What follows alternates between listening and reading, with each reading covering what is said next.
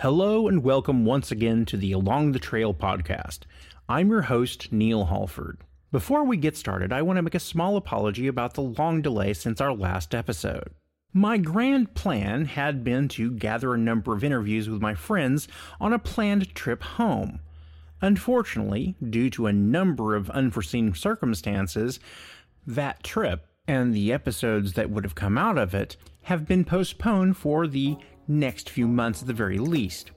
In the meantime, I've decided to dip into a small pool of recordings that I made early last year, which had purely been intended for the ears of my family, but led ultimately to the creation of this podcast. Given that this is being recorded during the Easter weekend, I thought this might be an appropriate time to share a different kind of Easter story. Some of the people who know me now are sometimes surprised to find out that I was once a much more religious individual than I am now. You have to take into consideration that I was brought up in a city which one of my cynical friends called the crossbar of the buckle of the Bible Belt. Tulsa was home to Oral Roberts University. Further, I descend from a long line of preachers, teachers, and farmers, and frequently they were all three. So it shouldn't really come as a great surprise that I grew up in a fairly religious household. I read my Bible every night. I said prayers before meals and before bedtime. Every week we would attend the Wednesday night service, as well as Sunday morning Bible school and the morning service, and we would come back that evening for evening service. For most of the years, whenever I was in elementary school, my summers were almost always occupied by Vacation Bible School. We were a family that had a lot of churching. Of course, it wasn't enough for us to simply attend church. We were also actively involved in helping get other people to come to church. And so whenever I was a kid, apparently we had a small group of other kids that we would load up into our station wagon and take with us whenever we went to church on Sunday. Now, I know a lot of families have their own post-service ritual, but in my family, what was usual for us was to either come home and get a bucket of Kentucky Fried Chicken and maybe go out to Lake Keystone, but much more frequently, the dinner for us for lunch was frequently tuna and tea. Now, I don't know if this is something that other families had. I don't know if it's a Swanson thing or a Halford thing, but I came to associate Sunday afternoons with tuna and tea. And to this day, if it's a Sunday afternoon, I still have a craving for those things. The church that we attended whenever I was a child was called Osage Hills Christian Church. It was technically located in Tulsa, and it was right between Tulsa and Sand Springs. Whenever I speak to people who were brought up Christian, one of the first questions is frequently, well, what was the denomination of the church you belonged to? For us, that was kind of a complicated question simply because technically we were a non-denominational Christian church. In terms of what that meant theologically, it's hard to say for sure. But whenever I compare with others, I think that we were probably some stripe of Baptist. But likely what happened is the church founders didn't particularly want the Southern Baptist Convention telling them what to do or to preach, and so they decided that non-denominational sounded non-threatening and would be open to other interpretations or other ideas. Of course, this sort of generic label that we chose to apply to our church wasn't in any way indicative that we were any kind of crazy liberals. In point of fact, we were actually a fairly conservative bunch. As I was growing up, I remember my family being given increasingly greater amounts of responsibility at the church. I remember being in the church kitchen before services and bringing out the little tray that held all the little shot glasses or whatever they were called that they put the drinks in. And of course, being the kind of church we were, we didn't have actual wine. These came out of little bottles of Welch's grape juice that we filled out of the refrigerator. And we also had boxes that came out of the cabinets that had the host. And of course, in our case, this was these little tiny, almost like the size of a Pez pellet that were the pieces of bread that were passed around on the communion plates. As time went by, my parents eventually were placed in charge of the Sunday morning youth Bible studies. This not only meant that they had more responsibilities for the church, but also that I had more responsibility because they felt like it was my job to provide a kind of example to the other kids, and so that I needed to be a better kid, a better behaved kid than anyone else. This was a job that I didn't particularly relish or even ask for. And one of the hardest parts about this was that I sort of became the bouncer for our youth group. We had one kid in particular, and unfortunately I don't remember his name any longer, and I don't particularly care to remember it, to be honest. But there was one kid who, now if you would consider this as a child that was on the spectrum, or if he was someone who needed to take Ritalin or whatever the case was, but this was not a kid that would sit down and be quiet. And so unfortunately, what frequently happened is that they would be, looking to me whenever this kid would be acting up or making a lot of noise during the services, and they kind of expect me to go over and do whatever it took to keep this kid quiet and in his seat so that they could conduct the class in an uninterrupted way. And this meant me basically turning into Neil the Human Straitjacket.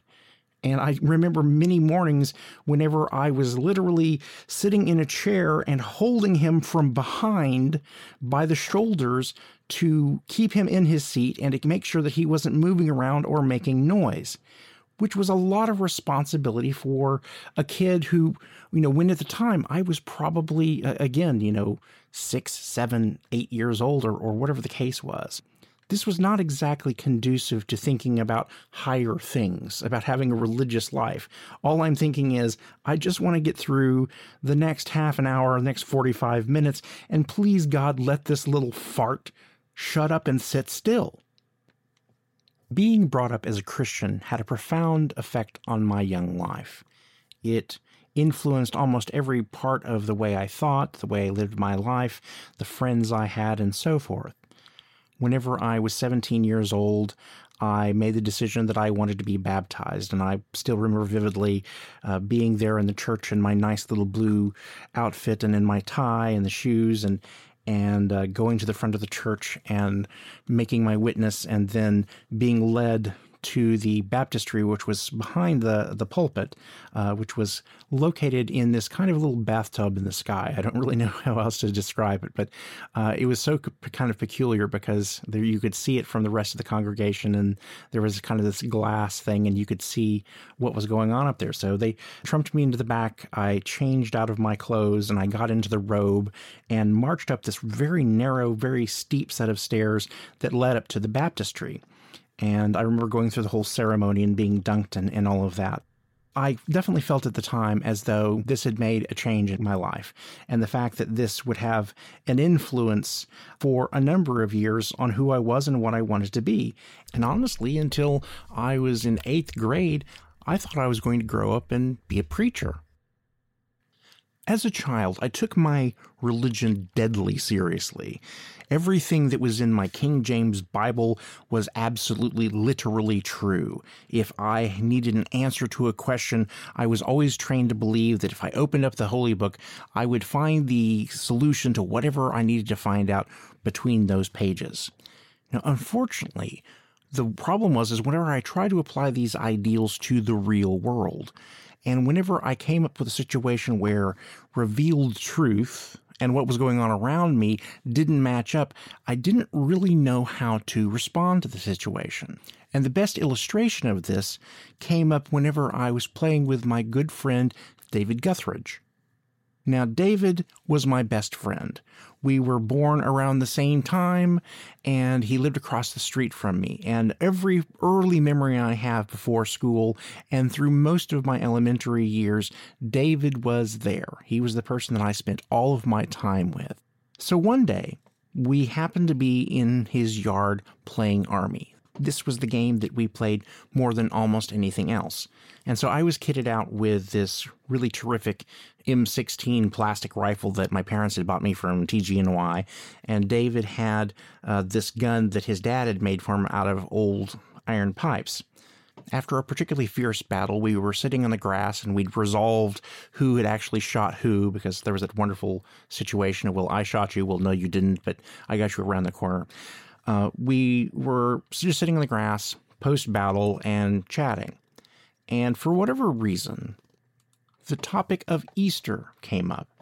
I can't really remember exactly how we got into this particular discussion, but I was talking about the resurrection of Christ and talking about how wonderful it was that Jesus came back from the dead. And David looked at me and he said, well, no, he didn't. And I said, well, of course he did. He died for our sins and then he came back. And David again just replied, no, he didn't. I became incredibly upset at this and was trying to explain to him how this worked and the fact that Jesus died for all of our sins and all this other stuff. And David was just not responding in the way that he was supposed to respond. He was supposed to take this word and agree with me, and we can talk about how fantastic that this happened. And I became outraged that anybody could deny this truth, that someone didn't believe the same thing that I did. And so we got into an argument, and we went from yelling at each other to the point that I took my M16 rifle that was one of my prized possessions as a kid, and I proceeded to beat him over the head with my gun until the stock broke in half.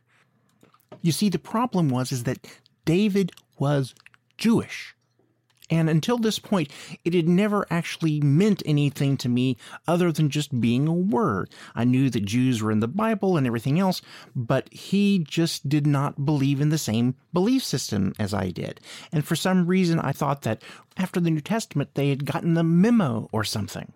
I simply didn't understand why it was he was refusing what was so obviously true. So his mother, being a good mother, was watching what was going on from the window and immediately, of course, came running out to break up the two of us and, of course, was highly incensed. She called my mother on the phone and she sent me back home.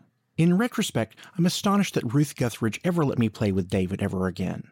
I'm grateful that after I got home, my mom sat me down and immediately let me know that this was not an appropriate kind of behavior, certainly not a way to respond to having my faith challenged by someone else. But nevertheless, I was in a religion that preached absolutes. There was truth and there were lies. There was the right way and there was the wrong way. And if it was not Christianity, then it was a threat to Christianity. And this was the religion and the theology that I grew up in. We're the good guys, you're the bad guys, and we're in control. And if you aren't going to come to the word on your own, then we will bring it to you by force. I wish that at the time that I'd had the maturity or presence of mind to fully grasp what had happened. It wasn't until several years later that I began to fully process how this event had been internalized by me, and how it would, in the long term, be the beginning point at which many of my thoughts and my beliefs and my treatment of other people would change. This would be the point at which I began to become skeptical of religions and beliefs that didn't have some kind of scientific backing behind them. I began also to question my own motives for why I was doing things and how I was being influenced by thoughts or motivations that came from outside of myself. The most important thing was that I decided to become a guardian of myself, to make certain that whatever was trapped inside myself, to make sure that I wasn't reacting to other people in a cruel or an unkind way, that I wasn't imposing myself on other people. That early formative experience would profoundly change the way I looked at the world and at myself. This weekend will be a rare convergence of three world religions: Easter, Passover, and Ramadan. If you observe, I hope this time brings you peace and understanding. I hope you live long and prosper. Until next time, this is Neil Halford with the Along the Trail podcast.